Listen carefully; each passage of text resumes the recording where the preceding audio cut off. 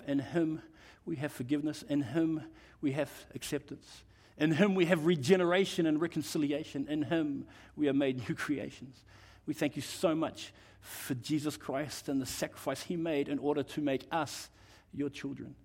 And so we ask now, Lord, that as your children, we appeal to you as our loving Father to minister to our hearts this morning, to teach us, to change us, to convict us. Help us, Lord, to see how you changed the game and how you, in changing the game, have made a way for us to cry out, Abba, Father. So we commit ourselves to you now. Please help me to speak clearly, to speak slowly, and to articulate your word to your people this day. In Jesus' name, amen. So if you look at Hebrews chapter 9, we have this really awesome passage that stems on from what we spoke about last week.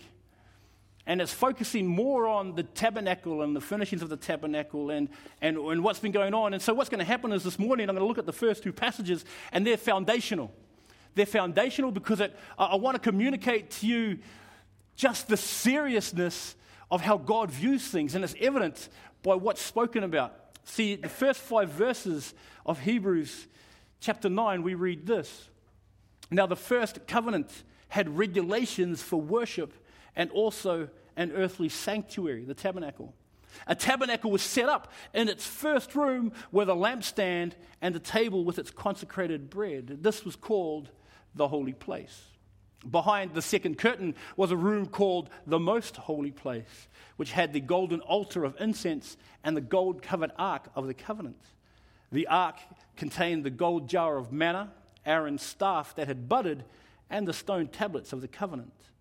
Above the ark were the cherubim of the glory, overshadowing the atonement cover. But we cannot discuss these things in detail right now. Something I need to actually make mention of right here, right now, is that the writer of Hebrews, in this passage, he lists what furniture is within the tabernacle. He makes mention that in the most holy place, or as some translations call it, the Holy of Holies, was the Ark of the Covenant, in which was the jar of manna, the staff of Aaron that had budded, and the 10 Commandments, the stone tablets that held the 10 Commandments. And then in this passage, he actually says that the altar of incense was there as well. But if you look at the Old Testament, and if you look at what's actually spoken about in the layout of the tabernacle, the altar of incense is not in the most holy place. It is not in the Holy of Holies. It is actually in the holy place. So what happened was, and we'll have a look at this now. I don't know if I put it up there, but I did. So this is taken from the book of Exodus, this particular passage. You see the altar of incense is actually just in front of the veil, which is right before the Holy of Holies, or the most holy place. That's actually significant, okay? I just want to actually establish that there. Why the author does that, I'm not completely sure. But it does actually refer to something which I think is really interesting. See, this is the author explaining the earthly tabernacle. The tabernacle where you had the lampstand and you had the table of showbread and you had the altar of incense. That was in the holy place. The writer refers to the altar of incense being in the Holy of Holies, I think for a couple of reasons. One, the Ark of the Covenant represented the very presence of God. The Ark of the Covenant represents how he involved himself with his people, that he dwelt amongst his people. That's what happened with the Ark of the Covenant. The Ark of the Covenant, which has above it the mercy seat. The mercy seat was where the presence of God dwelt. What does the altar of incense represent? The altar of incense represents the prayers of his people. The prayers and praise of his people.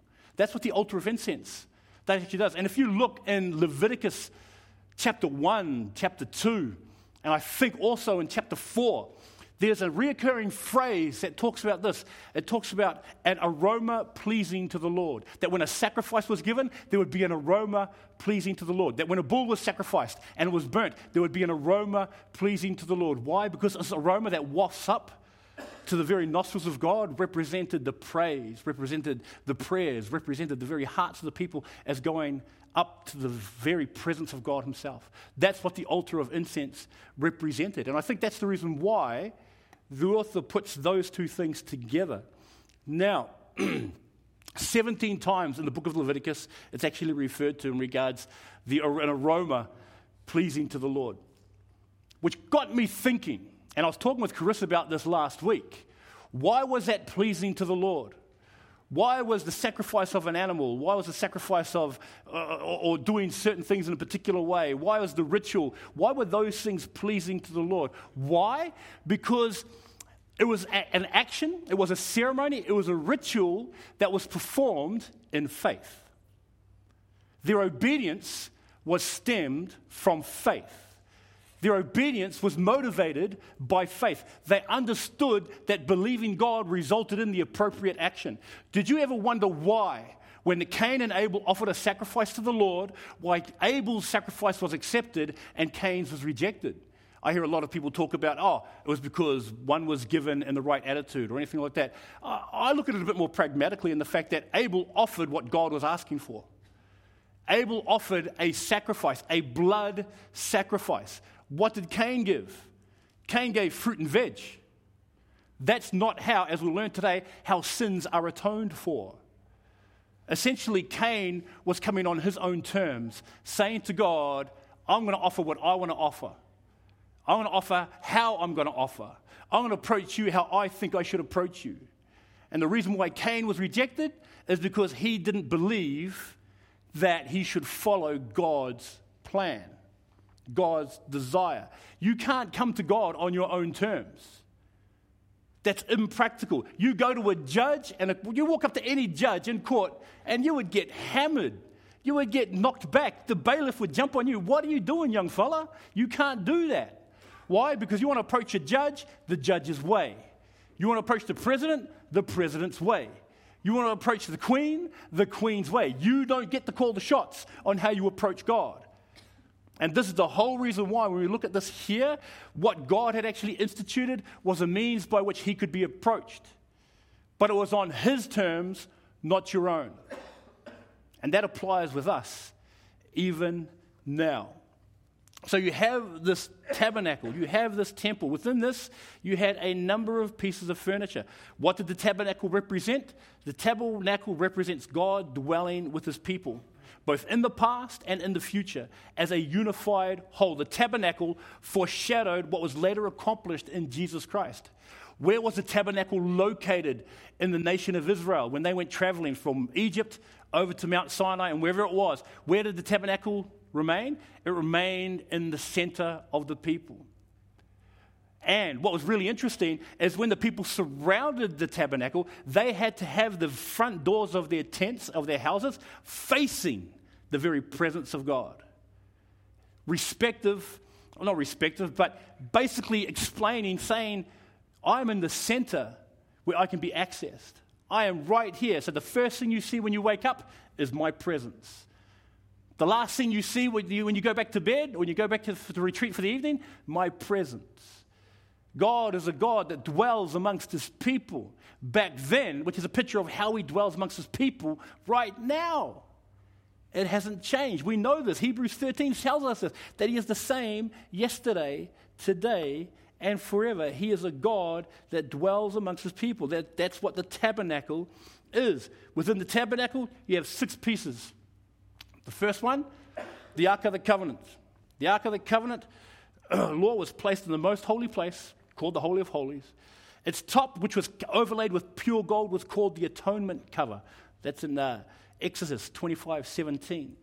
It's also called the mercy seat in other translations. The ark symbolized the throne of God, the great king who dwelled amongst his people, 1 Samuel 4:4 and 2 Samuel 6:2. It signified God's holiness and was the place where he met with the representative of his people, the high priest, on the basis of atonement. Now, inside those things, like I said, inside the ark were 3 things. There was a jar of manna, which represented the very provision of God, God's provision for his people. There was the staff of Aaron that budded, which represented the authority or rule of God, his appointment. And then you had the 10 Commandments, which represented the holiness of God, his law. Those things were continual reminders for his people that when they saw the Ark of the Covenant, they saw his provision, they saw his authority, and they saw his holiness. That was represented in the ark. Next to the ark, Oh, not next to the ark, but in the next thing was a table of showbread. This stood on the side of the holy place, and on it was placed the bread of the presence of God. That signified God's presence among his people. And it was usually unleavened bread. 12 loaves of bread, one loaf representing each of the tribe.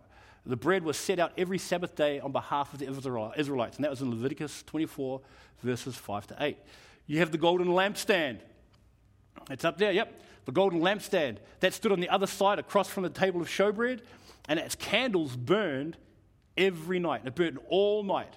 It may have symbolized the eyes of the Lord that range throughout the earth like a lampstand in Zechariah's vision of Zechariah chapter 4, verses 2 to 10. The altar of incense, like I said, which represents the prayer and praise of his people, that stood between the veil, which was massive. The veil was huge and it was thick. And that separated the altar of incense from the Ark of the Covenant. The only person that could go into the Holy of Holies where the Ark of the Covenant was the high priest. Now, I know a couple of weeks ago, actually several weeks ago, Pastor Ben came and shared about about us being priests. Yes, we are. We are priests. 1 Peter chapter 2, verse 9 makes reference to that. We are a royal priesthood. And as priests, we have the opportunity to represent God to the people and the people to God. What made the high priest significant is that they were the only person to go into the very presence of God. There was no one else allowed to. But they could only enter the very presence of God after they had made a sacrifice for their own sin. Then they could walk in there. So they had to do a sacrifice for themselves, then enter the presence of God, and then present the blood on the mercy seat on behalf of the people. So that's what the altar of incense was, represented the prayers of the people. Then you had the altar of burnt offerings. The altar of burnt offerings, which was also bronze. It was located in the courtyard. On it were offered the twice daily burnt offerings and drink offerings, showing that only through blood could God meet with his people. That's in Leviticus 29, verses 38 to 42. The court basin, that was done for ceremonial washings, etc., etc. And then as you read through Leviticus, you have what's known as the oil for the lamps and the priests' garments and all that sort of stuff. Now, all of this detail, all of this description, all of this instruction is God presenting the seriousness with which he views his relationship with his people. This is some pretty complex stuff. You've got to jump through some hoops to get there. But if this is something that you really cherish and understand, you wouldn't have an issue doing it. I have seen guys do some amazing things because they like a girl. I'm not saying they're trying to manipulate the girl or anything like that, but because of their love for their one and only, they will do things. They will give things up. You might play sport 5 days a week. You meet a girl and you're like, man, I'm going to give up 4 nights a week so I can spend 4 nights a week with my girl. You'll give that up. There was something that Chris shared. I didn't ask Chris this permission, and is this okay? We were invited to sit up with the marriage preparation people, and we got to sort of give some input. You know, what is it about being married, all that sort of, what's your view? And Chris and Johnny, who did a great job, said, what's one bit of advice, or what's one thing that you realize now being married that you think about, wow, I didn't realize that would happen. And Chris gave a brilliant one. Chris said this. He says, once you get into marriage, you realize that your time, your resources, everything you have is no longer your own. And he was like, but here's what's cool. You don't mind. You don't mind. And that's why it makes Chris such a great husband. Because of your love for your wife, you'll give those things up. You'll give those things up. And you don't have an issue about that at the start. Here is the same principle. The regards what God is expressing is like, this is what's required for me to have a relationship with you. There is a wall that separates us. There's a wall that prevents us from being in constant communion, in constant interaction, in fellowship with each other. And this is how it is dealt with. The tabernacle that I've provided, whether it be the altar of bronze offerings, the bronze laver, the golden lampstand, the altar of incense, the table of showbread, and the Ark of the Covenant, And when you read through the scriptures, you see the complexity of what needs to be offered in order to have a relationship with who God is back in the Old Testament. That is intense. And that's what's explained in the first 5 verses. That's what the author is trying to get across to these people in the Hebrew church. This is serious. This is serious. That's why when you read in the next few verses, and from verses 6 to 10, we read about the priest's role in all this. When everything had been arranged like this, the priests entered regularly into the outer room to carry on their ministry. But only the high priest entered the inner room, and that only once a year, and never without blood, which he offered for himself and for the sins of the people. The sins the people had committed in ignorance.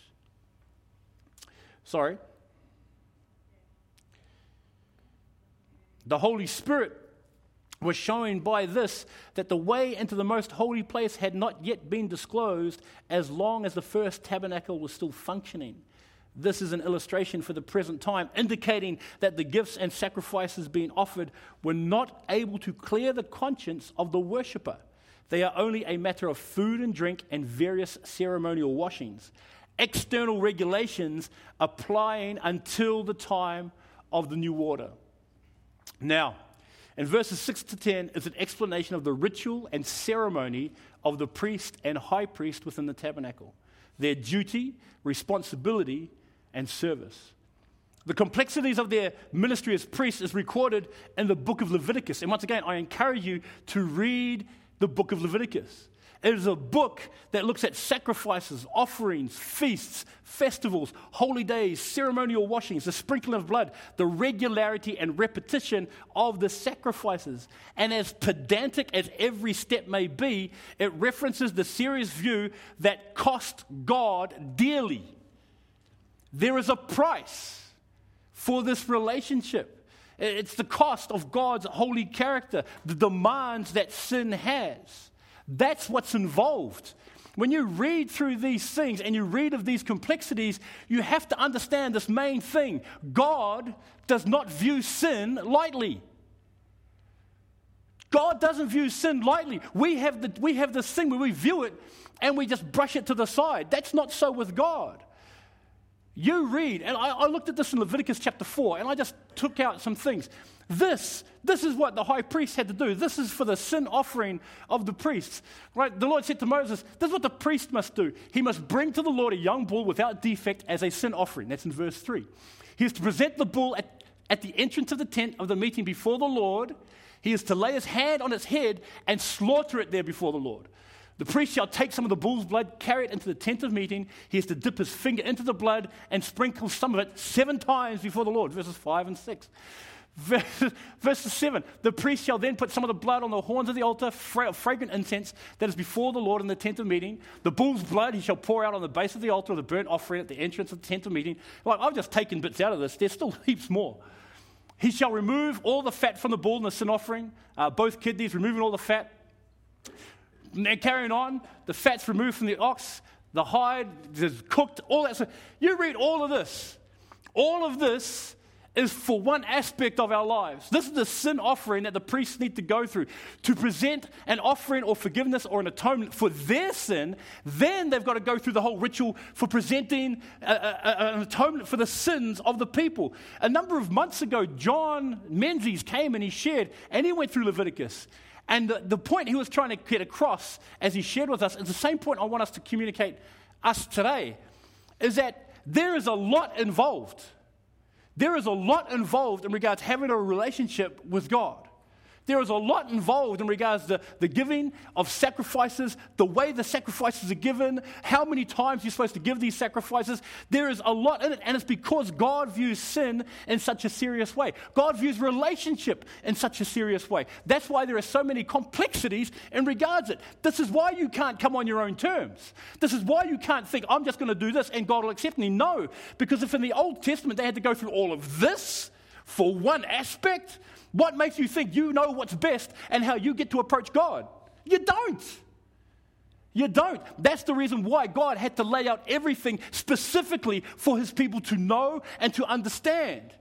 And in all of that, realize that it's not just a ceremony. Because I look at the Pharisees in the New Testament who were doing all of this, and yet they were the furthest away from God. Why?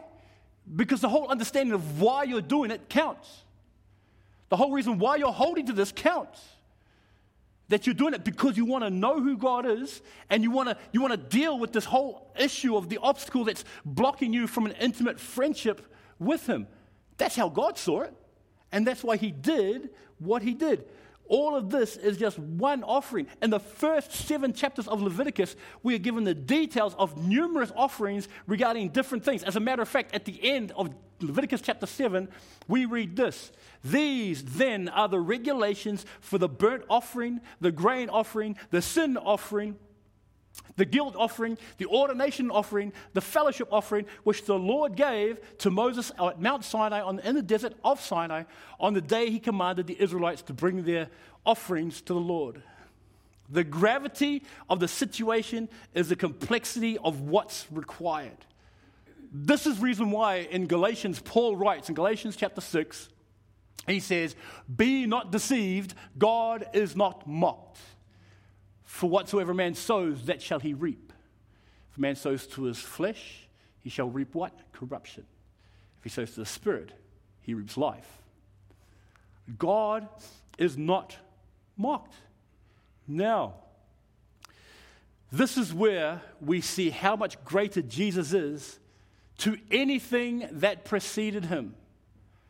See, these are the foundational realities. I wanted you to understand what God required from His people in order to have a relationship with Him. Do you get that? Like, I would encourage you to read through this, read through Exodus, read through Numbers, and you see, for example, I remember reading one passage, I believe it was in Numbers. No, it was Exodus, I think. And it was just how many bulls the priest had to sacrifice. I think it was like for a day, there was 2 bulls. Then there was sacrifices for the week.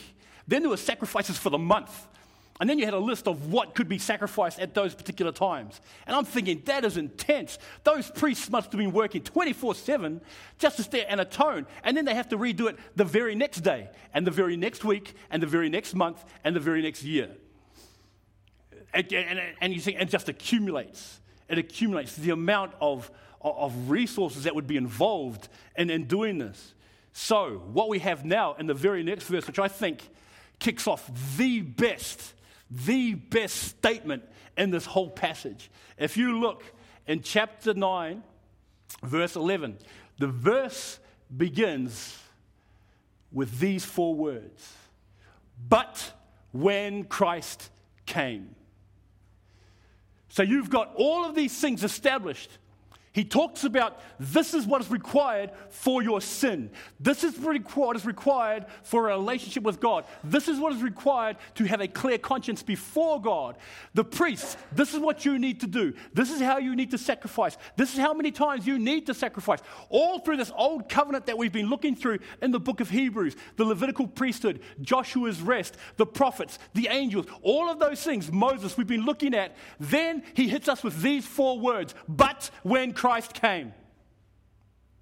But when Jesus showed up, that's when He comes in. This statement is the doorway through which we are now to view everything we have as the church of Jesus Christ. Everything that He's brought about, everything that has taken place. It is the truth of Ephesians chapter 2, verse 4. It says these 2 words, but God, who is rich in mercy and His great love wherewith He loved us. It is the same principle of Romans chapter 5, verse 8. But God commends His love toward us, and that while we were yet sinners, Christ died for us. It is that same thing. It is the reality of 1 Corinthians chapter 1, verse 27. But God chose the foolish things of this world to confound the wise, the weak things of this world to bring to nothing those things that are. Right here in these 4 words, we see God's direct involvement. That it is viewed in the larger, that everything that they do, everything that they experience, everything that they encountered is now viewed in the larger context of who Jesus Christ is. Mel, can I borrow your glasses, please? Thank you. I'm not going to put them on because I've got a fat head. I'll stretch them. So basically what the thing is this. What we are now doing when we see this, but when Christ came, is that now we view everything through a new lens. That is terrible. Your eyesight is terrible. But we now view everything through this lens of Jesus Christ. We view the covenants of the Old Testament, we see now through the lens of Jesus Christ, which now makes sense. We see all the types of how Jesus is a picture of the ark, how the picture of the ark is a picture of Jesus, how the festivals and the sacrifices are a picture of Jesus, how we see all these events that took place are pictures of Jesus. Why? Because you view all of that through this lens of Jesus Christ. Does that make sense? That's what we're now doing. Because I'm hurting my eyes, I'll give those back. Thank you so much. But that's what the view is now. Everything, our context that we now view things is to be viewed through the lens of Jesus Christ. That's what puts everything in context now. That's what makes sense of everything. Because as you read from here, what we read is this. As you read in verse 11, we see him come as high priest. We see him come as the Lamb of God. We see that it was him as high priest, and him alone. He was able to enter the veil and stand before the very presence of God and appeal on our behalf for our forgiveness to God himself. That's what happened with the high priest. That is what happened with the person of Jesus Christ. The picture that is represented, we read, is this: but when Christ came as the high priest, the good things that are already here, he went through the greater and more perfect tabernacle that is not made with human hands. That is to say, not as part of this creation. See, he changes the whole aspect of it. Where we had the picture of the tabernacle before of how the high priest is to approach, we have Jesus Christ. And a tabernacle not made with human hands, who goes into the very presence of God himself and is there interceding, there pleading. That's what happened when Christ came. But when Christ came, we carry on reading in verse 12. I don't know why I put that. But the blood of goats and bulls and ashes they have sprinkled. I don't know why I put that there. I'm sorry about that. There we go. That he did not enter by means of blood of goats and calves, but he entered the most holy place once for all by his own blood, thus obtaining eternal redemption. The blood of goats and bulls and the ashes of a heifer sprinkled on those who are ceremonially unclean sanctify them so that they are outward clean. This is the difference between Christ's blood and what he shed to the blood of bulls and goats. They could only ever provide a temporary reprieve. They could only ever do something on a limited basis. That when the blood of an animal was shed to make atonement for our sin, that's the reason why they had to keep doing it over and over and over again. That's what the scriptures teach. I was listening to a Ravi Zacharias sermon many years ago, and he talked about, it's fascinating how people understand atonement. How when Ravi Zacharias was in India and he saw an animal slaughtered, and he said, why are they doing this? And this Hindu man said, it's a price to pay for the wrongdoings that we've done.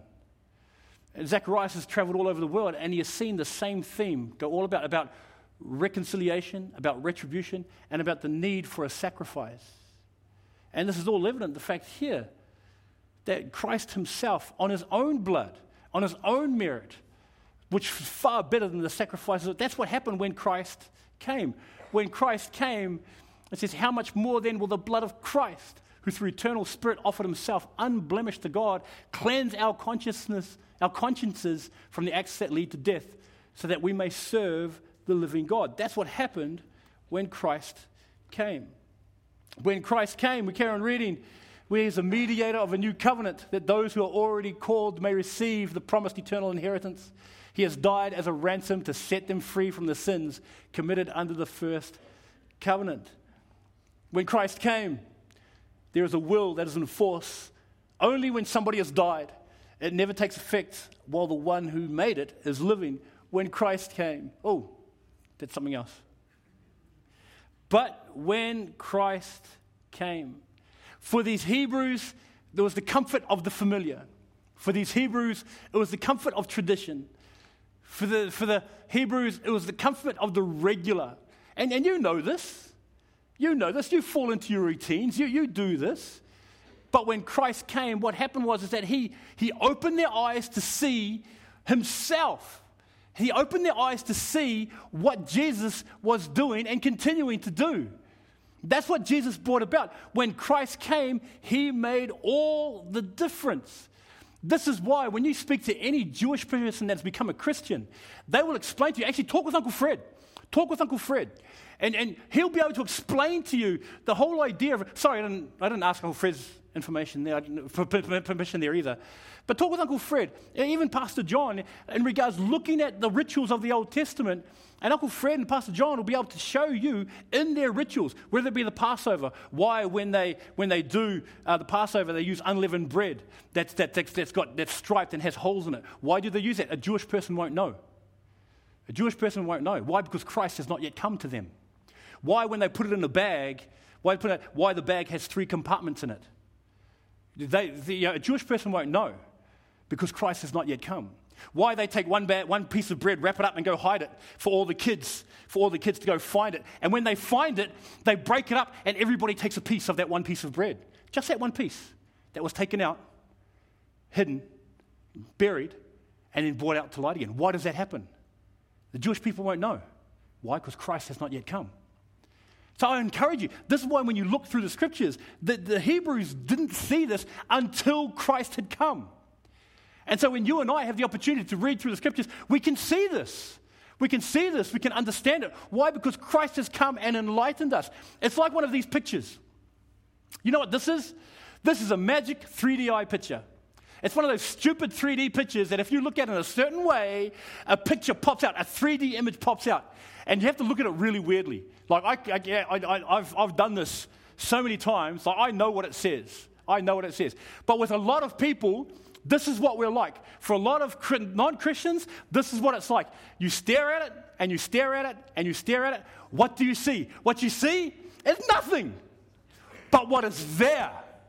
What is there? I guarantee you, there are 2 words there. There are 2 words there. If anyone can see the 2 words, I'll say congratulations. It's too fast. No, I can still see it now. You got to look at it slightly cross-eyed, and you got to look at it out of focus. It's really, really weird. Have a look on the actual computer later, but it does actually work. I've used it and I've done it. But here's the point I'm trying to get across.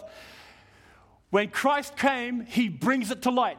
What's in that actual picture? And it pops out these 3D words that look like they're floating in front of the picture. It says the game. That's what it says. It says the game. And I'm telling you today that when Christ comes, he changes the game. He changes it. He is the ultimate game changer. He is the one that brought to light everything else. I had one, it wasn't Jolene. I had one young girl when I did this at Borkham Hills High School. I had one young girl, and she stared at it, and she stared at it, and she stared at it, and she started crying. It was really funny. And then at the end of it, then all of a sudden she's like, I guess, I think I see something. Then all of a sudden, her eyes just lit up, and she's like, I can see it. I can see it. And this is what happens when Christ comes. Practically speaking, or applicationally speaking, the same principle applies to every context you and I are in right now. Every context. As a husband, as a wife, as a child, as a parent, as an uncle, as an aunt, as a grandparent, as a friend, as an employee, as an employer, as in every situation that you might encounter, you view it through that particular viewpoint of when Christ comes, he makes the difference. He makes the difference. You want to know why Romans 8:28 is such a promise to claim? You want to know why that all things work together for good to those that love God, to those who are called according to his purposes? You know why? Because Christ has come. He makes the difference. You've got a struggle you're going through right now. Jesus wants to come into that struggle. He wants to come into that struggle, and he wants to make the change. You've got something you're wrestling with, and a sin that you need to overcome. Well, then you allow Christ to come in. Because when he comes, he changes the game. You've got a relationship that's soured by somebody else within the church, then you allow Christ to come in. You allow Christ to come in, and you allow him to have his way in your life, and he changes the game. You want to know what you can do regarding sharing your faith with other people? Allow Christ to come in. Because when Christ comes, he changes the game. He's done it from the beginning of creation. Because what happens when Adam sins in Genesis? God wants to come in. He wants to come in. He wants to take care of it. He wants to change the game, and he does. He institutes a way in which sin can be dealt with. You read all throughout the Old Testament, you see where God has come in to change the game. You read through the New Testament, where Jesus Christ himself comes in to change the game. What happens with Matthew in Matthew chapter 9 when he's sitting there? Jesus Christ came and changed the game for him. What happened with Paul in Acts chapter 9 when he's on his way to Damascus on the road straight? You know what happened? Christ came and he changed the game. What happened to you when you lived a life of sin, living your own way, doing your own things, thinking you know better what God knows? You know what happened? Christ came and he changed your game. He came in and he brought you into a relationship with himself. Why? Because he's about changing the game. Jesus Christ is not about making, what's that? I've said it before and I love it. He is not about making bad people good. He is about making dead people alive. He changes the game. He's not here just to make you morally better. He wants to make you brand new. That's what he wants to do. Because Jesus Christ is about changing the game. And that's the challenge that you and I have to not only deal with, but submit to. I was talking with Jono and Chris last night, and they were sharing with me about a guy named Bob Goff. Bob Goff. And sharing about some of his stories. And I think this is one of the greatest things that you should try. Not exactly the way Bob Goff does, but basically when God would impress something upon his heart, you know what he would do? He'd go, okay, and then do it. I think we'd get a lot more done as the Church of Jesus Christ. Is that when Jesus convicts us of something, or Jesus challenges us with something, instead of justifying it in our minds, we go, okay, and do it. See, when Christ came, that's what it was all about. Changing the game, enabling you to be able to do it. It's not no Nike commercial, okay? I'm just saying, maybe we should just do that. You have something in front of you. You might have a disagreement with your wife. And he says, I really need to apologize and ask for my wife's forgiveness. Well, okay, do it. There's somebody next door that you haven't shared Jesus with, or a workmate, or anything like that. And you sit there and justify, I'm ready for the water opportunity, I'm ready for this, that, and the other. Nah, just do it. I still think Pastor Roger's coming to preach next week. And he's got some stuff he wants to share with us. But I remember Pastor Roger, when he was challenged by Moreland, he got approached by Moreland College, who said, we would love for you to come out to our college and share with the kids about church growth. And he goes, okay. You know what Pastor Roger's lecture consisted of? Save souls. That was it. You want your church to grow? Save souls. You want your church to grow? Share the gospel. You want your church to grow? Get out there and do it. And I'm thinking, yeah, that makes sense.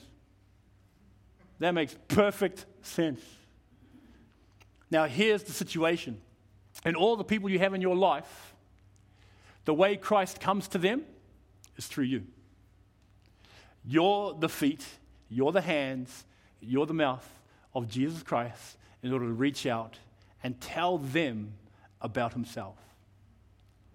And I think that's an awesome privilege. That is an awesome honor. That Christ comes through you. And that's what I want you to leave you with this morning. That we've seen the extent in which God has gone to make us his child. We have seen the extent of what needed to be going through for the Old Testament.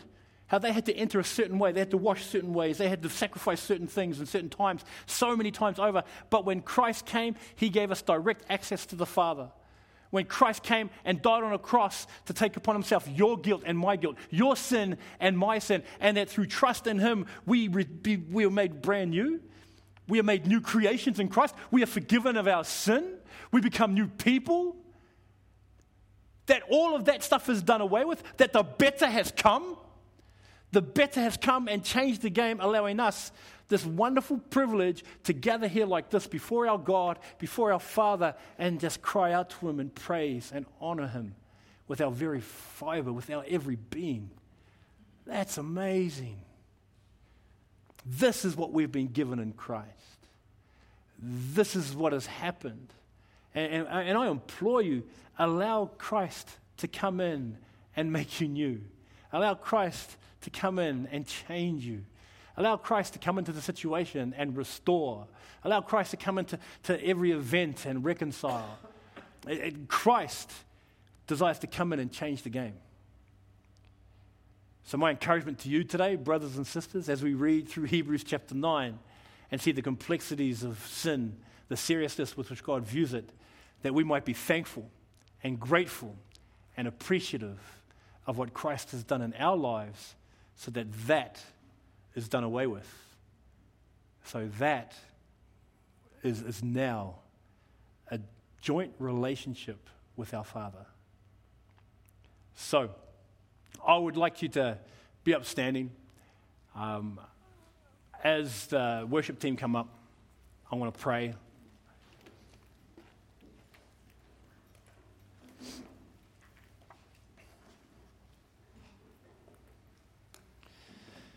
Heavenly Father, we thank you that Christ has come. We thank you that the game has been changed because you are directly involved with the lives of your people. We thank you for the gift of salvation that is given to us in Jesus Christ, and that he has done away with all the old in order to implement the new. That he in his sacrifice has cleansed us of our sin. That he in his sacrifice has cleansed us of our guilt. And that through faith in him, we are made new creations. We thank you that we are called the sons and daughters of God. We thank you for the manner of love that is bestowed upon us. We thank you that you've torn the veil in two, and that we have direct access to you now as Father and as friend. So we ask now, Lord, that as we go from here, we might understand each of our contexts, each of our situations, and see them through the light of who you are, and to understand that you are here to not only change the game, but to change us. So we ask now, Lord, that we'll submit to your will, to your desire, and your heart, so that we might represent accurately the greatness of who you are to those around us. And we ask this in Jesus' name. Amen.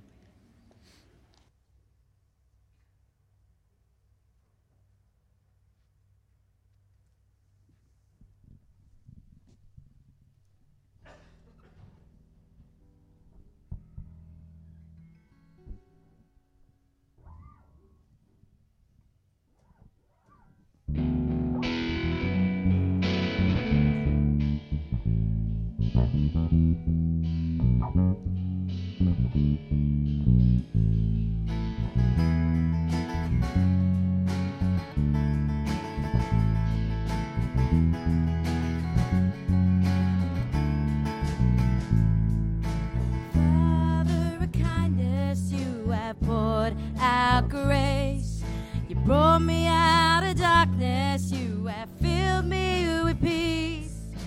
Giver of mercy, you're my help in time of need. Lord, I can't help but sing. Faithful you are, faithful forever you will be. Faithful you are, and all your promises are yes and amen.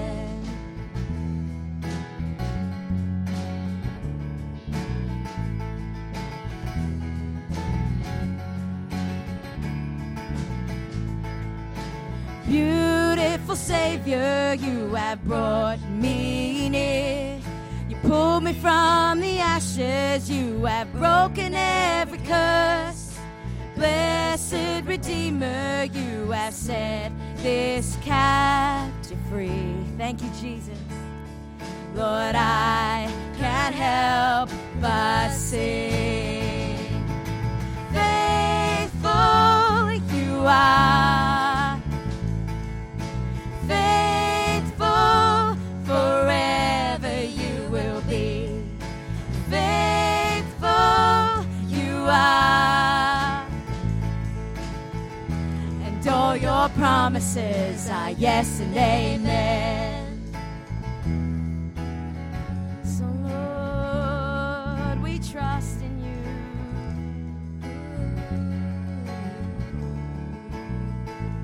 I promises. My confidence is your faithfulness, and I will rest in your promises. My confidence is your faithfulness, and I will rest in your promises. My confidence is your faithfulness, and I will rest in your promises. My confidence is your promise. Faithful you are, faithful forever you will be.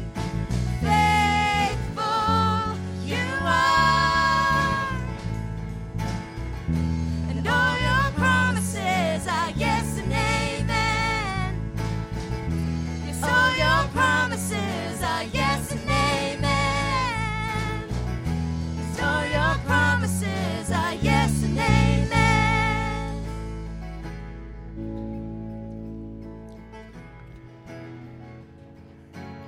Brothers and sisters, saints, Grace Christian Church, now it is God who makes us both to stand firm in Christ. He anointed us, set his seal of ownership upon us, and put his spirit in our hearts as a deposit, guaranteeing what is to come.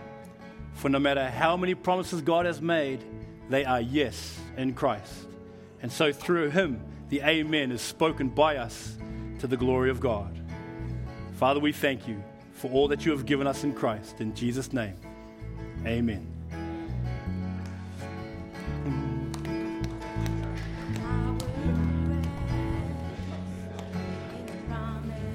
We would love to pray for you this morning. What? My gum. I will rest in your promises. My confidence, come on, Liz, is your faithfulness. And I will